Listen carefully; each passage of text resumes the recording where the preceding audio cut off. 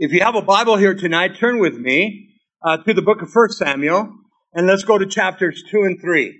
Now, there's a variety of teachings in the two chapters. We want to look at the prayer. It's called the Magnificent, that's found in Luke chapter 1, verses 46 through 45. Mary, the mother of Jesus, basically made the same type of prayer.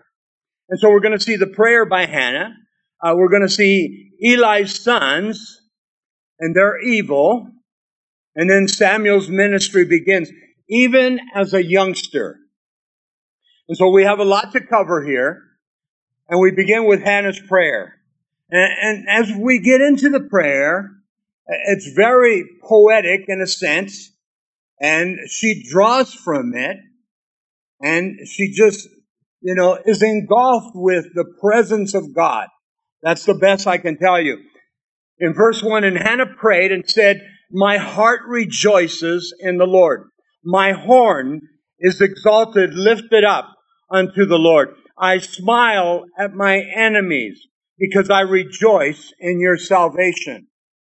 Now, when you look at typologies, and I have a book that's specifically on the typologies of the Old Testament and the New Testament. And when you come to the word horn, it's very interesting. In typology, it describes power, it describes honor, and it describes strength.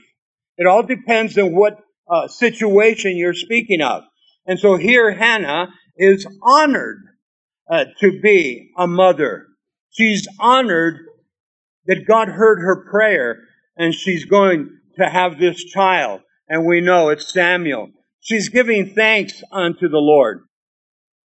God had turned her around. She wanted a child because she was a Jewish woman. But she never looked to why she wanted a child. God revealed that to her. I want that child. And until she was able and willing to relinquish the child did not come.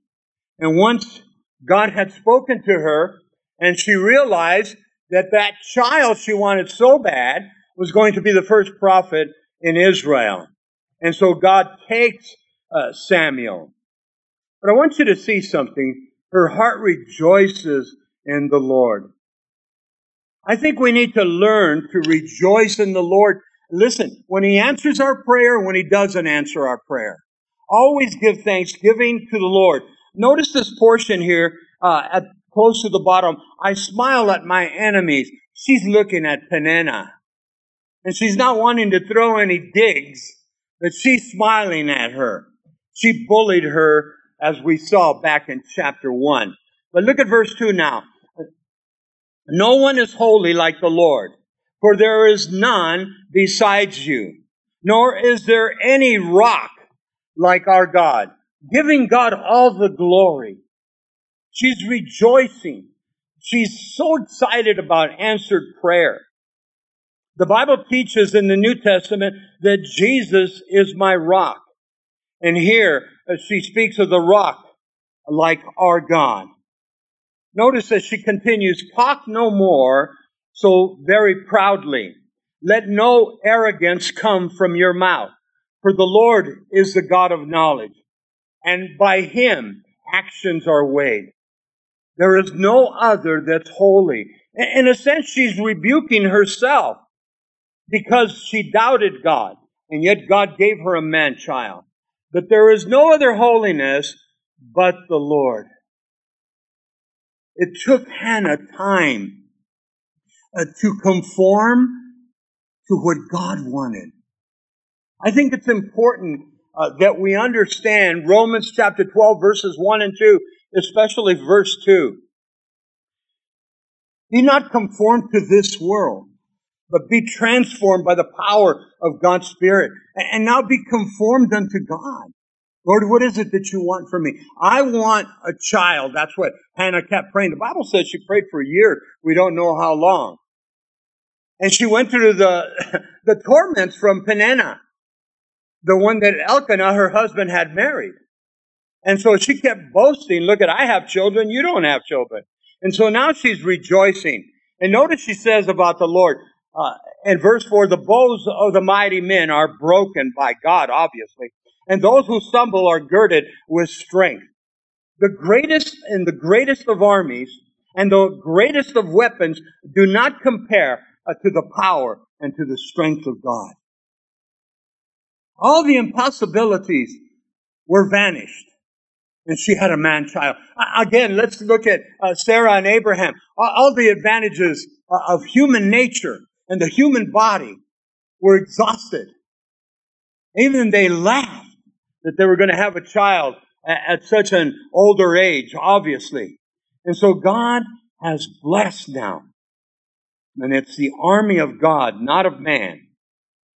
Notice verse 5. Those who were full have hired themselves out of bread, and the hungry have ceased to hunger. Even the barren have borne 7, and she who has many children has become feeble. Listen to the poetic gestures here. The full are hungry now. The starving are now full. Moms with no kids have up to 7 kids. The other moms with many kids wasted away. God had blessed Hannah. And we're going to see she's going to have more children. But God wanted that first child. That first child was to be Samuel. That first child was to be the prophet of Israel. Hannah's grateful. And ladies, I want you to prepare for this. She would go to Shiloh once a year to visit her son. Once a year. You know, Mary and I struggle because we don't get to California that often. And even when we do, we see our grandchildren just for a short time. We see our 2 daughters just for a short time. Now, we make often trips as much as possible up to Albuquerque. And so we see 2 more kids and we see 3 more grandchildren. But it's tough when they're not around the corner. And yet it's good because they're not asking us to babysit every weekend. I hope they didn't hear this. But be grateful in what God does for you. Be grateful when the answer is no, I hate that, and you hate that. Because God knows best. Don't we pray God's will? And so finally a man-child came forth. Look at verse 6 and 7. The Lord kills and makes alive. He brings down to the grave, and He brings up. The Lord makes poor, and He makes rich. He brings low, and He lifts up. These 2 verses, again, listen to the poetic sounds, how she's being so thankful. In speaking of life, I want you to write down Psalm 75, verses 6 and 7. He takes down and He lifts up. In Psalm 75, it says, promotion does not come from the east, the west, or the south, but God is judge. He puts one down and He lifts another one up. He literally put Peninnah down, and yet He lifted up Hannah. Now, He wasn't against Peninnah, but now it was time for Hannah to have her just time. Notice in verse 7, He chooses the rich and the poor. He lifts up. He takes down. And so many times when, maybe you're not as rich or as well off, because we're all rich in Christ. But you're looking at the guy down the street and, he's got that perfect job or that perfect business. And, they have things and you don't have a lot of things. But you have eternity. Does he have eternity? And if they do have eternity, what's it to you? Hasn't God blessed us? And see, Hannah didn't know this until later. She just kept looking at Peninnah, and Peninnah kept driving it home, and she kept crying out to God, I need a child. Finally, when God saw her will relinquished and given over back to God's will, then He gave her a child. Verse 8 says, He raises up the poor from the dust, and He lifts the beggar from the ash heap to set them among the princes and make them to inherit, that is, the throne of glory. And here's another poetic gesture, very strong here. For the pillars of the earth are the Lord's, and He has set the world upon them. And so God is the one that lifts up the poor out of the dust. That was us. We were poor in spirit. And He lifts the beggar from the trash heap. He took us out, some of us, from our lifestyles in the world that were nothing but trash. And He sets them in the midst of royalty. I'm rich in Christ Jesus. He is my inheritance. I don't care what the guy down the street has. I have eternal life. You have eternal life. But so many times we're geared and we want to be like the world. And we want to have things like the world. And be content with the things that God has given you. And I'll tell you what, we're a blessed people. We're a blessed nation. And unless you've gone to third world countries, we really don't know what poor is. And if we go beyond what is, we would definitely see the poor. If we go into some of the colonias, then you will definitely see the poor. Every time winter comes, I think of those and what is that don't have air conditioning. If anything, they might have a makeshift fan. And then I think during the winter, you know how cold it can get here. And sometimes we're down to the teens, and we're sometimes down even below that. And it gets cold. Well, it gets cold at Juarez. And some people have cardboard, homes. And they have dirt floors. And they might have a heater. And that's for the whole family. And so look what God's given us. Look how much we have in Christ Jesus. Now, let's go back to this portion of verse 8. For the pillars of the earth are the Lord's, and He has set the world upon them. It sounds like, that old adage, I think there's a doctrine somebody has, that the earth was held up by 4 elephants, by their tails. And here's another situation. The earth is held up by the pillars, these giant, massive pillars. Mark the verse down, Colossians chapter 1, verse 17. All things are held up by Him. All things consist by Him. When God created, He placed everything in perfection. That's divine purpose. That's divine ordinance of God. Think about that. Look at verse 9. He will guard the feet of His saints, of His people. But the wicked shall be silent in darkness. For by strength no man shall prevail. God protects His own. The wicked are going to be cast into hell unless they repent. That's the darkness spoken of. Man's strength, man's wisdom. I mean, the most brilliant of brilliant people. I mean, so you can, figure out all the equations. But if you don't know Christ, you're doomed. And usually the very intelligent don't want to believe in God. There is no God. Well, one day they will find out. Notice how Hannah's prayer is so precious. In verse 10, the adversaries of the Lord shall be broken in pieces. From heaven He will thunder against them. The Lord will judge the ends of the earth. He will give strength to His king and exalt the horn of His anointed. All of God's enemies will fail. Oh, many times they think they have won, or many times they think they're winning. Satan thinks he had won at the cross, but he's already been defeated. Judgment will come from above. He judges from the ends of the world. There's no hiding place. He lifts up the kings. He lifts up the honor of His called ones, His anointed ones. Hannah was called of the Lord. Hannah was anointed of the Lord. So if God has His hand upon Hannah, you don't think He has His hand upon us? If He's concerned about a sparrow when he falls out of a tree, how much more is He concerned about you and I? Notice now, verse 11. Then Elkanah went to his house at Ramah, but the child ministered to the Lord before Eli the priest. Samuel has been weaned. We shared last week about 2 or 3 years old. And he's worshiping the Lord. He's worshiping the Lord. He was prepared to worship the Lord. Again, what a beautiful prayer that we read here about Hannah. And again, you need to go back and to parallel Mary's prayer in Luke chapter 1, verses 46 to 55. The Magnificat, it's called. And such a beautiful place now.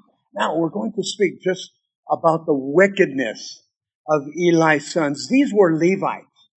These were priests.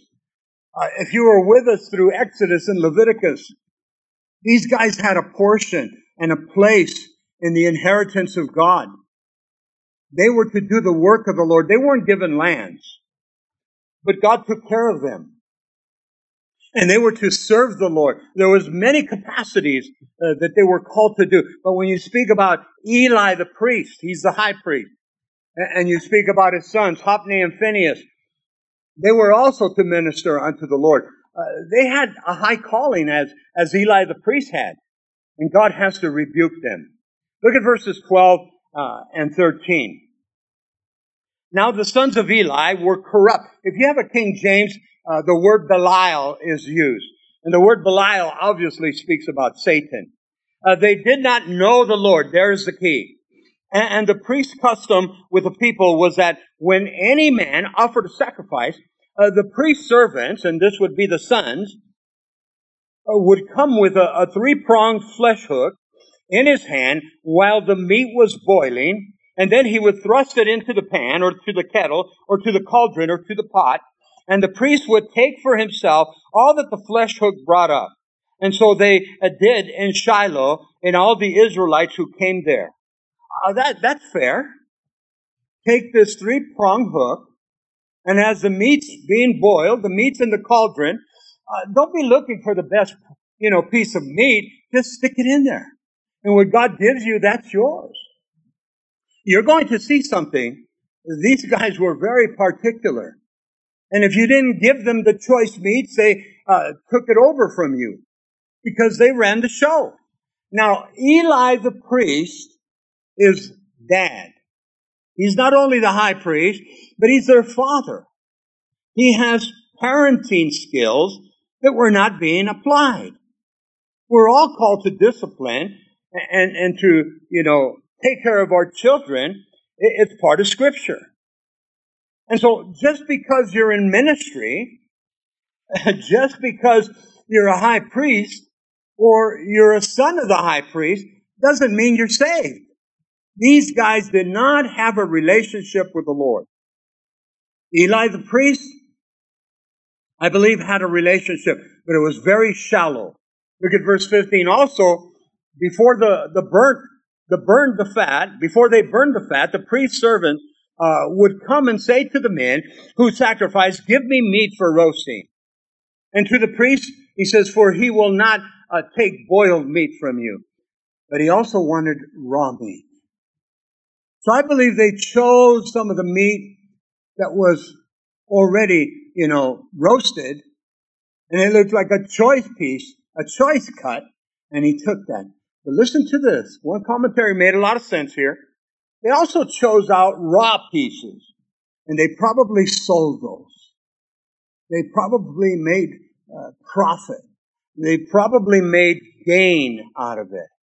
Now, in verse 15, here was the problem. They served themselves. The two sons. They served themselves before God. They were not waiting for the roasting or the boiling. They took the best cuts, the best meats. I want you to write this down. We studied it in time past, and I have to go back and look it up. Exodus 29, Leviticus chapter 7. The priests were to get the shoulder or to get the breast. And it's speaking back in Exodus and Leviticus about Aaron and his sons. Eli and his sons were getting the choice meat.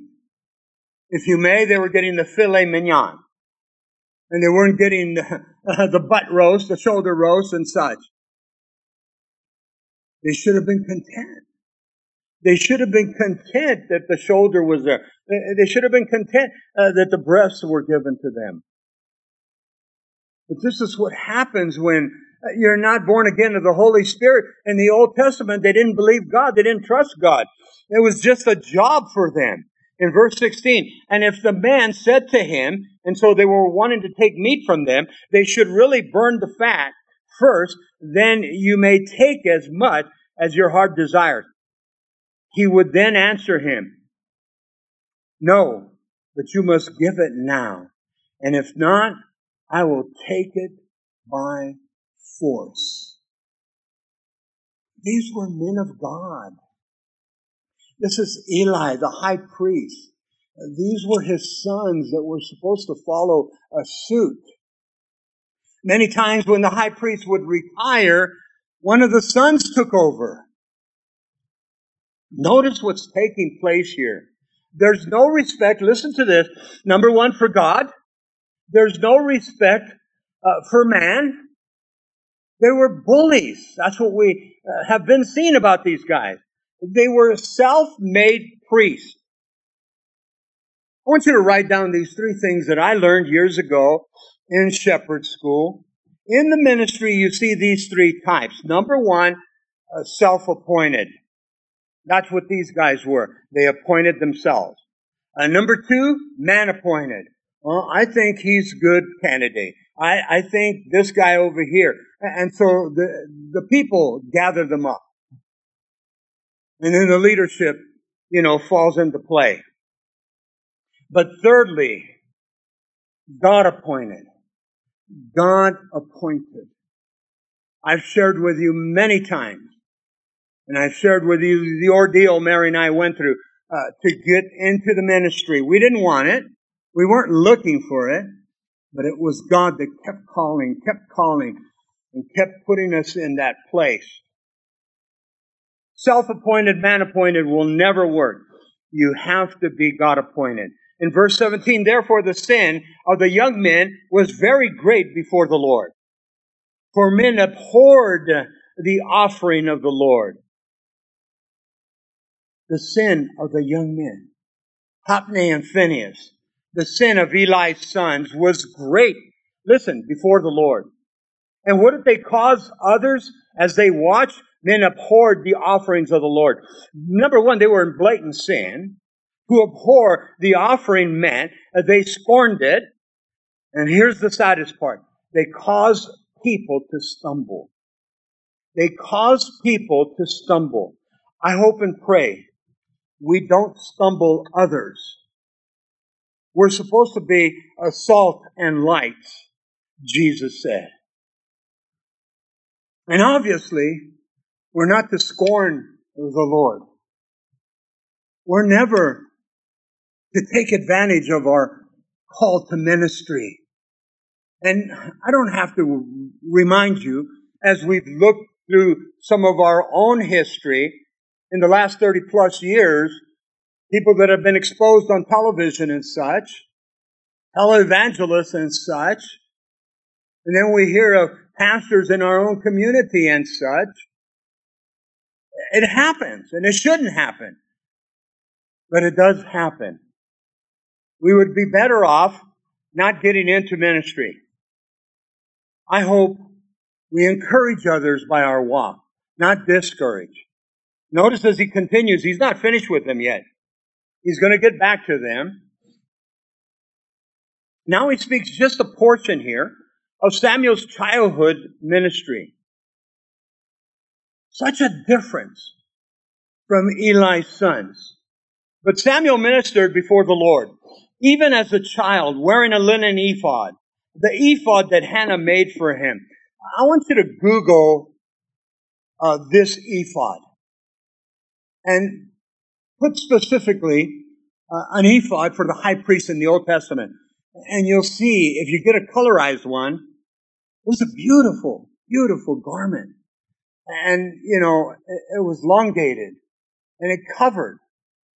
And the priest was to wear that. And then there was a breastplate in the front. But I want you to see that Hannah obviously taught her son well. He respected the office and he was just a child. And here's these grown men. In verse 19, moreover, his mother used to make him a little robe and bring it to him year by year as she came up with her husband to offer the yearly sacrifice. Obviously, there in Shiloh. And again, moms, imagine not seeing your son but once a year. You have to trust God. You have to rely upon God. God put a call on his heart. I don't want you to look at Hannah any other way, because she prayed for a long time and God got a hold of her finally. And when she relinquished, give me a child, I'll give him back to you. That's what God wanted. And you say, well, that's not fair. Well, you take it up with the Lord. God had a purpose and a reason for Samuel. He was to be the first prophet of the Lord. I see nothing but beauty here. Look at verse 20. And Eli would bless Elkanah and his family, and they would say, the Lord give you descendants from this woman and from the loan that was given to the Lord. The loan was Samuel. Then they would go to their own home, but they had to leave him behind.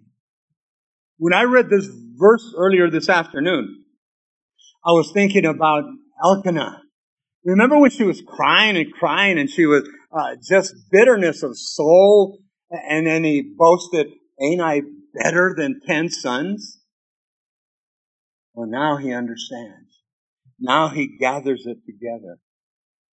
And the Lord visited Hannah. This is that answered prayer, church. And so she conceived and bore 3 sons, 2 daughters. Meanwhile, the child Samuel grew before the Lord. He grew before the Lord in stature. He grew before the Lord spiritually. He was a man of God. Man of God. Now we get back. We get back to Eli and his sons. A prophecy against Eli and his sons in the house of Eli and his descendants. The ramifications here are grand. I think sometimes we don't understand when we do the blatant sin, when we do the willful sin, and we're warned of it, there's consequences and repercussions. And if we don't confess our sin, and if we don't take care of that sin, God's going to bring judgment. This went on for a while. These guys couldn't have been priests until they came to age. They have to be past their 30s. They're not youngsters anymore. Now, what's interesting here, we know that Samuel is to be the first prophet of God to the nation of Israel. But there were other prophets then, but not as grand as Samuel was going to be. And so here's a prophet that comes. We don't know who he is. And so verse 22, now Eli was very old, and he heard everything his sons did to all Israel, and how they lay with the women who assembled at the door of the tabernacle meeting. How far were they going? It's not even about the food issue anymore. It's not even about the sin of taking the sacrifices of the Lord, and yet that was a sin. But now they were living immorally. They were in sexual sin. Now, mark down Exodus chapter 38. The women did the work at the tabernacle door. And I believe they forced the women. I believe in a sense they raped the women. Hey, we're the sons of the high priest. They used their office.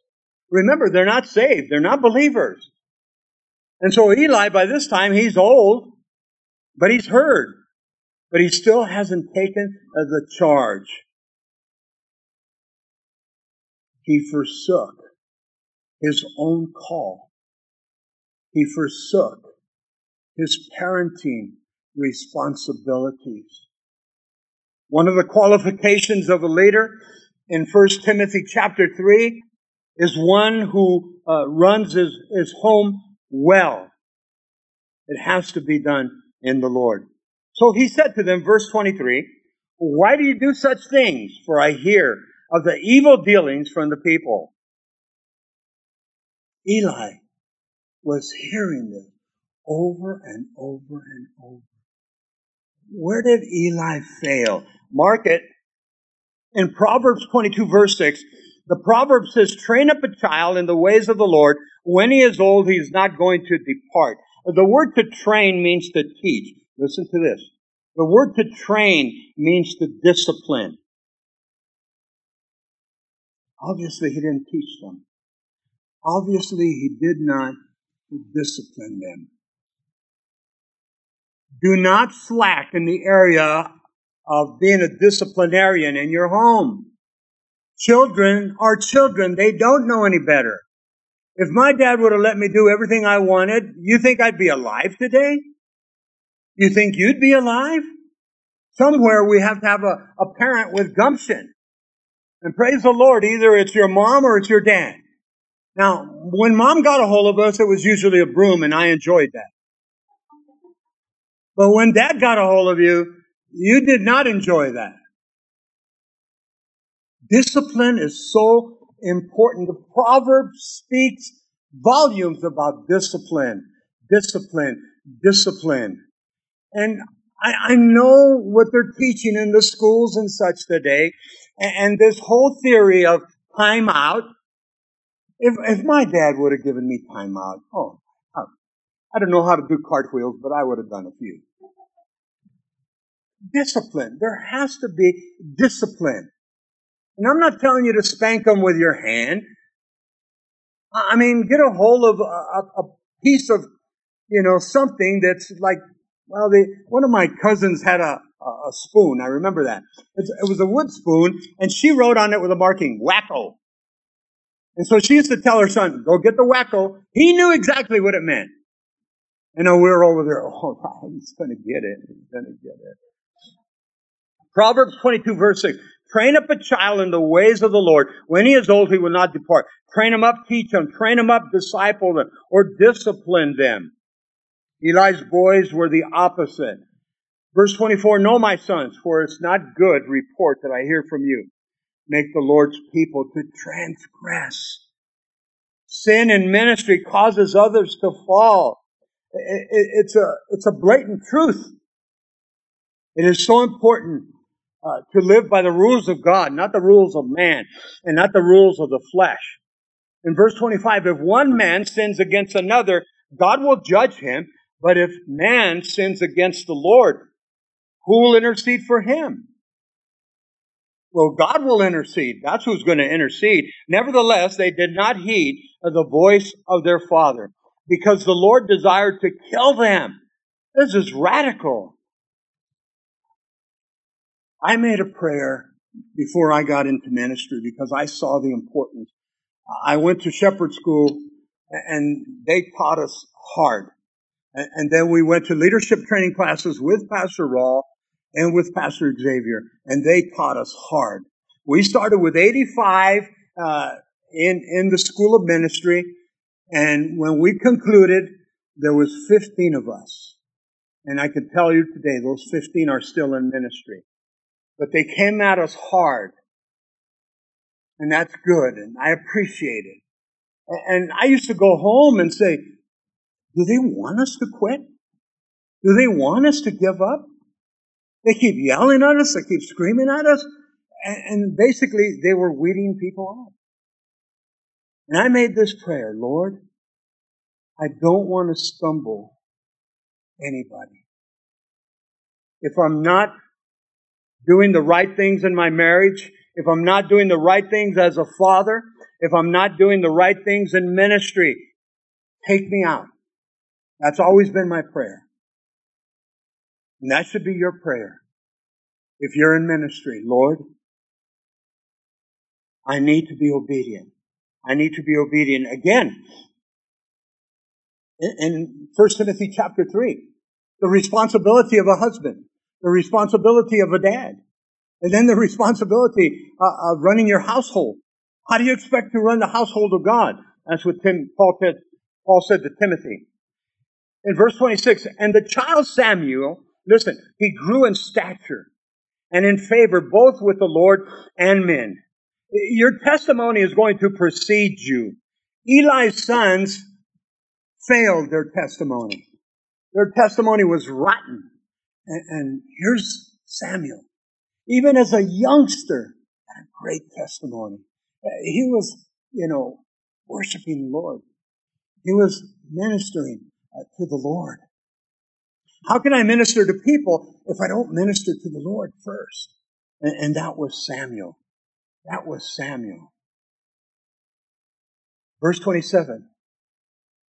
Then a man, this is that prophet, then a man of God came to Eli and said to him, Thus saith the Lord, did I not clearly reveal myself to the house of your fathers when they were in Egypt and Pharaoh's house? He says, did I not choose him out of the tribes of Israel to be my priest, to offer upon my altar, to burn incense, and to wear an ephod before me? And did I not give to the house of your fathers all the offerings of the children of Israel made by fire? And so whoever this prophet is, he's laying down the law. He's rebuking Eli for lack of parenting skills before God and before man, not having responsibility in marriage and children and ministry, and yet God comes first. He's speaking about the prophecies that were back in the great Exodus as Aaron was called and his sons were called. And yet, who's the one that helped to build the golden calf? It was Aaron. Yet God forgave him. And I believe Aaron learned a hard lesson that day. And then later on, Miriam tries to take the charge over Moses, and God gave her leprosy or gave her cancer. The Bible says not to touch God's anointed. Now, you don't go around as a pastor, do not touch God's anointed, please. That just doesn't go. Let God be your defense. Let God be the one that called you, right? Look at verse 29. Why do you kick at my sacrifices? Now, the prophet is speaking, but he's speaking for the Lord. Why do you kick at my sacrifices? What were they doing? Taking the choice meats and my offerings, which I have commanded in my dwelling place, and honor your sons more than me. Listen to what it says. You honor your sons more than me. It's very difficult for some people to grasp and some people to understand. If you're called to ministry, God has a place for your family. God has a place for your wife. God has a place for your children, but you belong to the Lord. And until that gets straightened out, you're going to be like Eli the priest. He gave his sons everything. Notice, and you honor your sons more than me. To make yourself fat with the best of all the offerings of Israel, my people. The sons of Eli and Eli himself, they ate the choice meats. And then we read earlier, at the temple, at the tabernacle that is, they were taking these women that were there for the work of the tabernacle, and they were having sexual relationships with them. Now, when we get into 1 Corinthians, Paul speaks about the temple prostitutes that were there for the temples to the heathen pagans. But these women were not called to be prostitutes. These women were called to serve the Lord. These women were called there to take care of the needs of the tabernacle and such. And so, see what they're doing here. It's an abomination unto the Lord when you think about it. In verse 30, therefore the Lord God of Israel says, I said indeed that your house and the house of your father would walk before me forever. But now the Lord says, far be it from me, for those who honor me, I will honor. And those who despise me shall be lightly esteemed. God said he would honor the tribe of Levi. He would take care of the tribe of Levi, and he did. Who broke the promise? Not God. Eli and his sons broke the promise. Radical. Verse 33, but any of your men whom I do not cut off from my altar shall consume your eyes and grieve your heart, and all the descendants of your house shall die in the flower of their age. Judgment would come to these Levites on your own. Go back or go forward and study 1 Samuel chapter 22. We'll get to that later. many of the priests were destroyed. These were descendants of Eli, the descendants of Aaron. Now, verse 34, this shall be a sign to you that will come upon your two sons, on Hophni and Phinehas. In one day they shall die, both of them. I mean, that is cold. That is harsh. But let's go back and see what they did. They're lying with women immorally. They're taking of the choice meats, the offerings that belong to the Lord. They were saying, I want what I'm supposed to get. God will get his second best. Ooh, be careful. Be careful. And we wonder why judgments came. In verse 34, and one day they shall die, both of them. Well, we're going to see Eli the priest. When he heard that they died, he died. Then I will raise up for myself a faithful priest who shall do according to what is in my heart and in my mind. I will build him a sure house, and he shall walk before my anointed forever. The judgments of God are sure. This will come to pass, and God will raise another one up. You know, there's this attitude sometimes where I can boast inside, in my mind, well, God has me here. I'm doing the work of God. And so, rightfully so. But then be careful when it goes to your head. Be careful when you become pompous over it. Be careful when you begin to take some of the glory.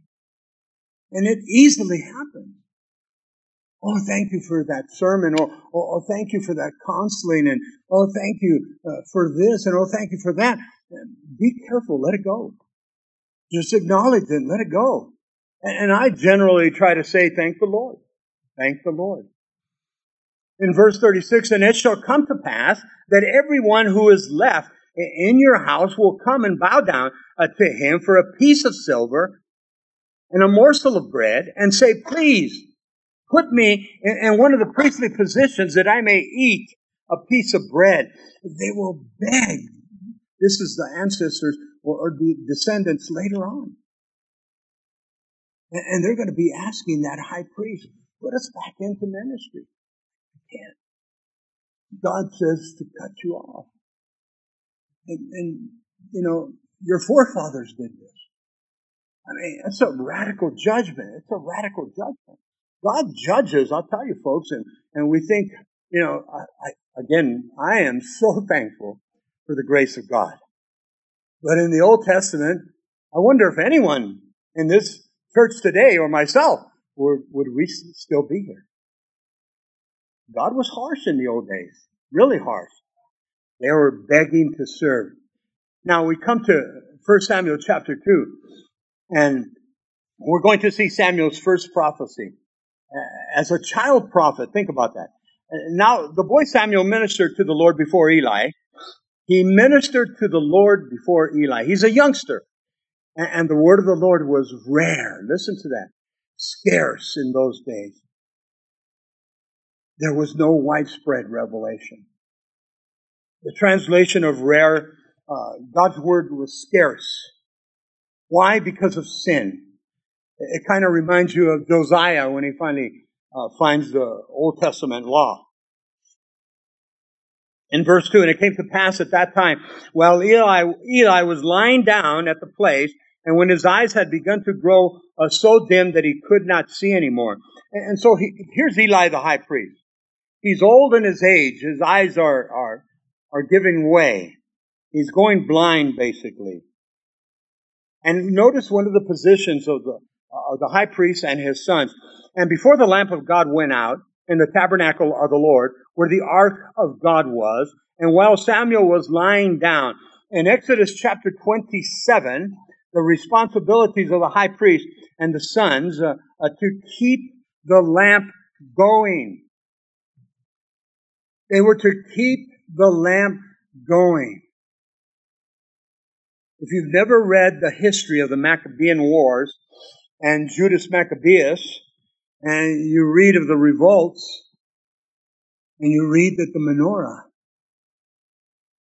never went out. A miracle of God. God kept the light going. Notice now, their job was to keep the light going. In verse 4, then the Lord called Samuel, and he answered, "Here am I." And so he ran to Eli and he said, "Where I am? Here I am, for you called me." And he said, "I did not call you. Lie down again." And he went and he lied down. And the Lord called yet again Samuel. And so Samuel arose and went to Eli and said, "Here am I, for you called me." And he answered, "I did not call you, my son. Lie down again." Now Samuel did not know that the Lord, nor was the word of the Lord yet revealed to him.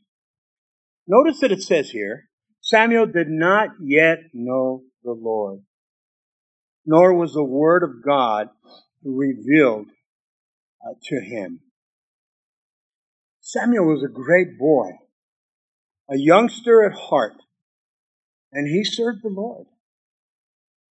He was obedient, and he was ruled by obedience.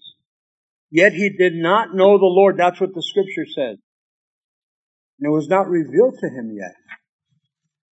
Now, I know that some young kids have had a personal relationship with God. But they're youngsters.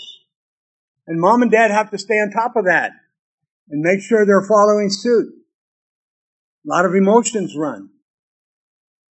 They see other people, they see other kids, other older kids. I'm not saying that kid can't be saved, but let's make sure. Let's make sure long term. Let's make sure when they're adults. And it's the same we've talked about water baptism. A lot of youngsters want to be water baptized. I'm not against that. But do you know the Lord? In verse 8, and the Lord called Samuel again the third time. So he rose and went to Eli, and he said, "Here am I, for you did call me." Then Eli perceived that the Lord had called the boy. The light bulb finally went on for Eli.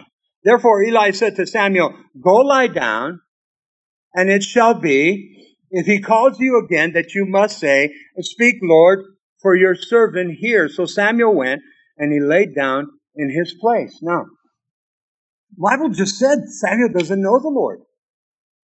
But Samuel's very obedient to his peers. I know that Hannah taught him. Well, he's coming into that relationship. And I think it's beautiful when you begin to see that. He's obviously learning. Then the Lord said to Samuel, "Behold, I will do something." Now the Lord came and he stood and he called as other times, verse 10, and "Samuel, Samuel." And Samuel answered, "Speak, for your servant hears." And the Lord said to Samuel, "Behold, I will do something in Israel at which both ears of everyone who hears, they're going to tingle, because judgment was going to come upon Eli, the high priest, and his two sons. And then when we get to 1 Samuel 22, judgment on some of the descendants. "And in that day I will perform against Eli all that I have spoken concerning this house," or his house, "from beginning to end, the judgments that were spoken by the prophet earlier.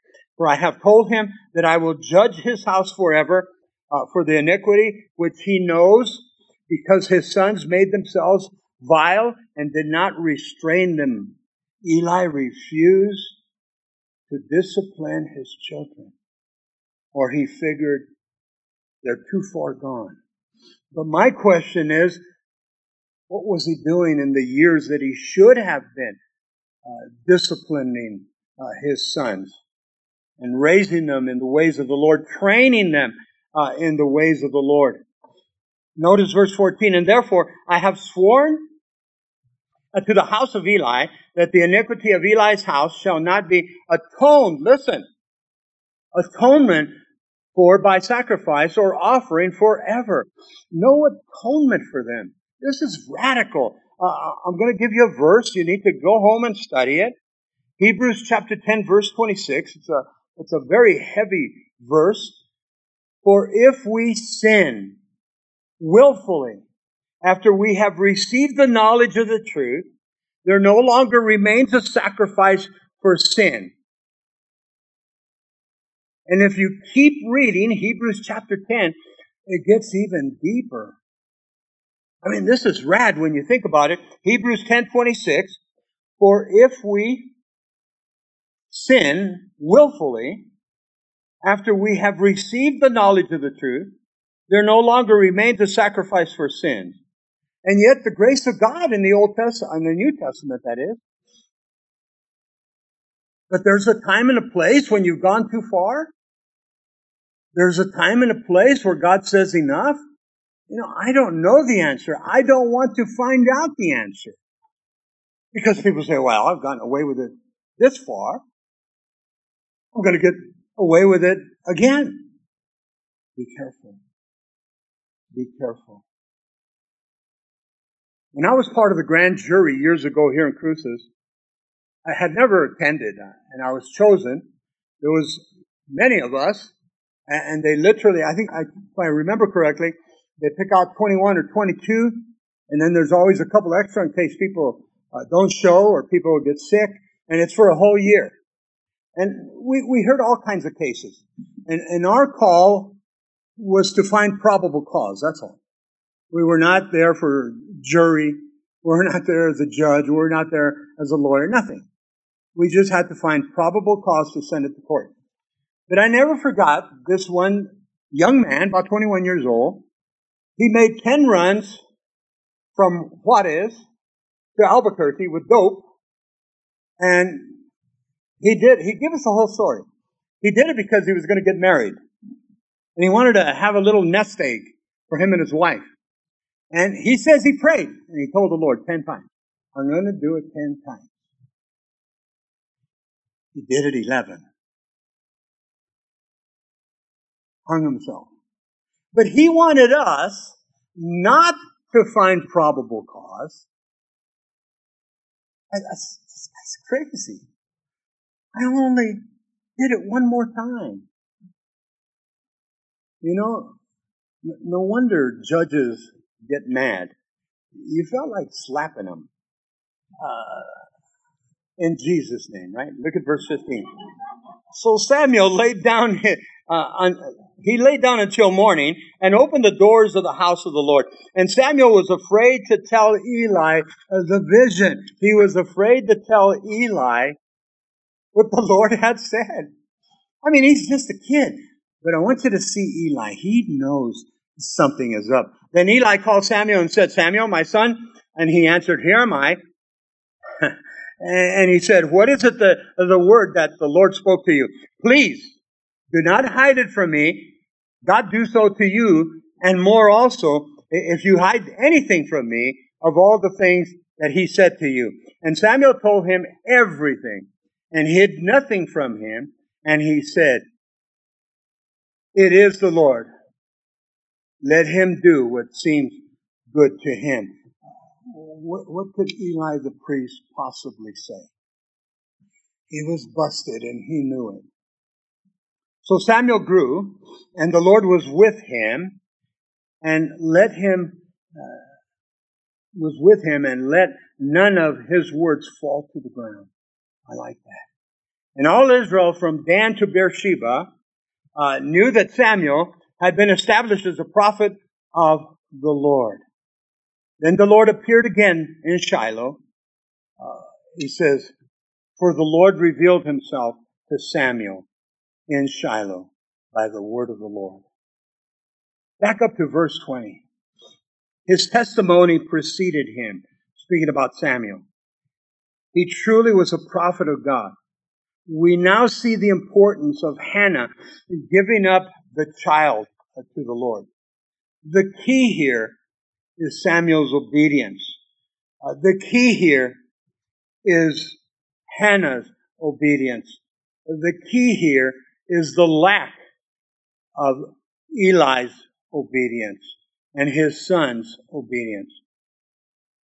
Now what's interesting, we'll get to it. In 1 Samuel chapter 15, Samuel tells King Saul to obey him, and he was supposed to destroy Agag, the king of the Amalekites, but he brought him back into the camp. And when we get there, you'll see that he brought him back almost like a trophy. And this is what Samuel said to Saul: to obey God is better than sacrifice. To obey God is better than sacrifice. We're going to study more on the life of Samuel, the prophet of God, to Israel.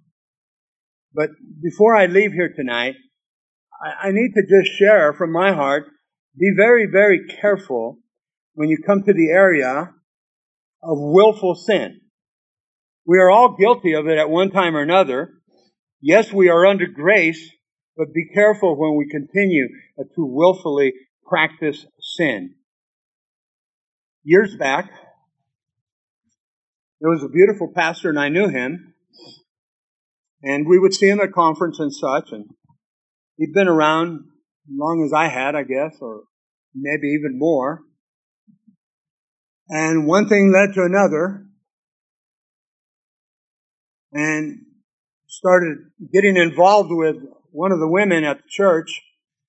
Naturally, he was called to the carpet, and he had to step down. Then he divorced his wife.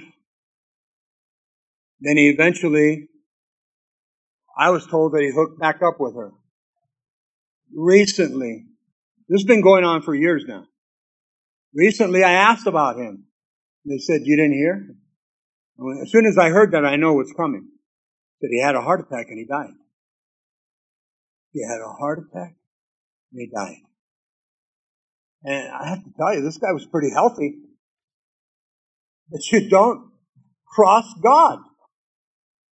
By divorcing his wife, he dropped one of God's children.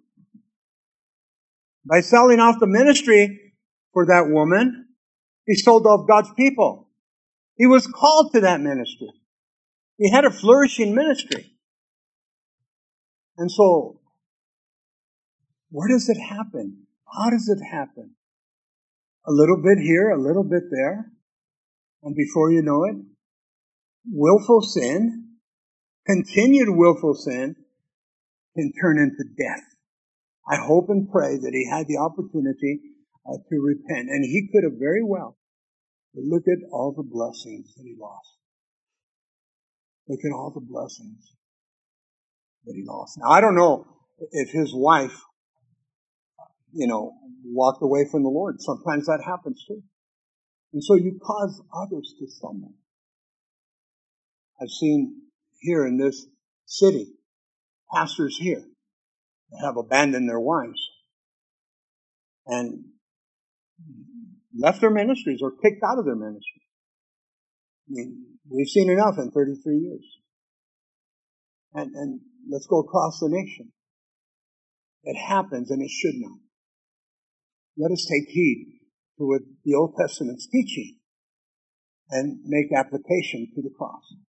Let's all stand. We'll end with a word of prayer. Father, thank you, Lord, for the book of 1 Samuel. There's so much that we are going to learn. So much that we're going to be challenged by. So much that we're going to be exhorted by. And Lord, thank you for the word of God that Isaiah says will not come back void. And if there's anybody here this evening listening to the teaching here in person or by the airways, whichever it might be, or the CDs later, we need to take heed to what the Spirit of the Lord is saying. If any of us are in that position of willful sin, we need to stop it, and we need to repent of it, change the mind, change the heart, change the direction, and we need to get right with God. Jesus had this one thing against the church at Ephesus after 40 years of ministry. I have this one thing against you. You have left your first love. And so, Father, we need to be like the prodigal son and come back to you, Lord. And so, Father, bless those that are hearing the study. Let there be application in our lives. In Jesus' name. And Lord, we want to pray for the ladies as they're preparing for the weekend to go to their retreat. Bless them, anoint them, and use them for your glory. Get them all up the hill safely and get them all home safely. And Lord, remind the husbands, just because they're gone, we still need to clean the house. All right? God bless you.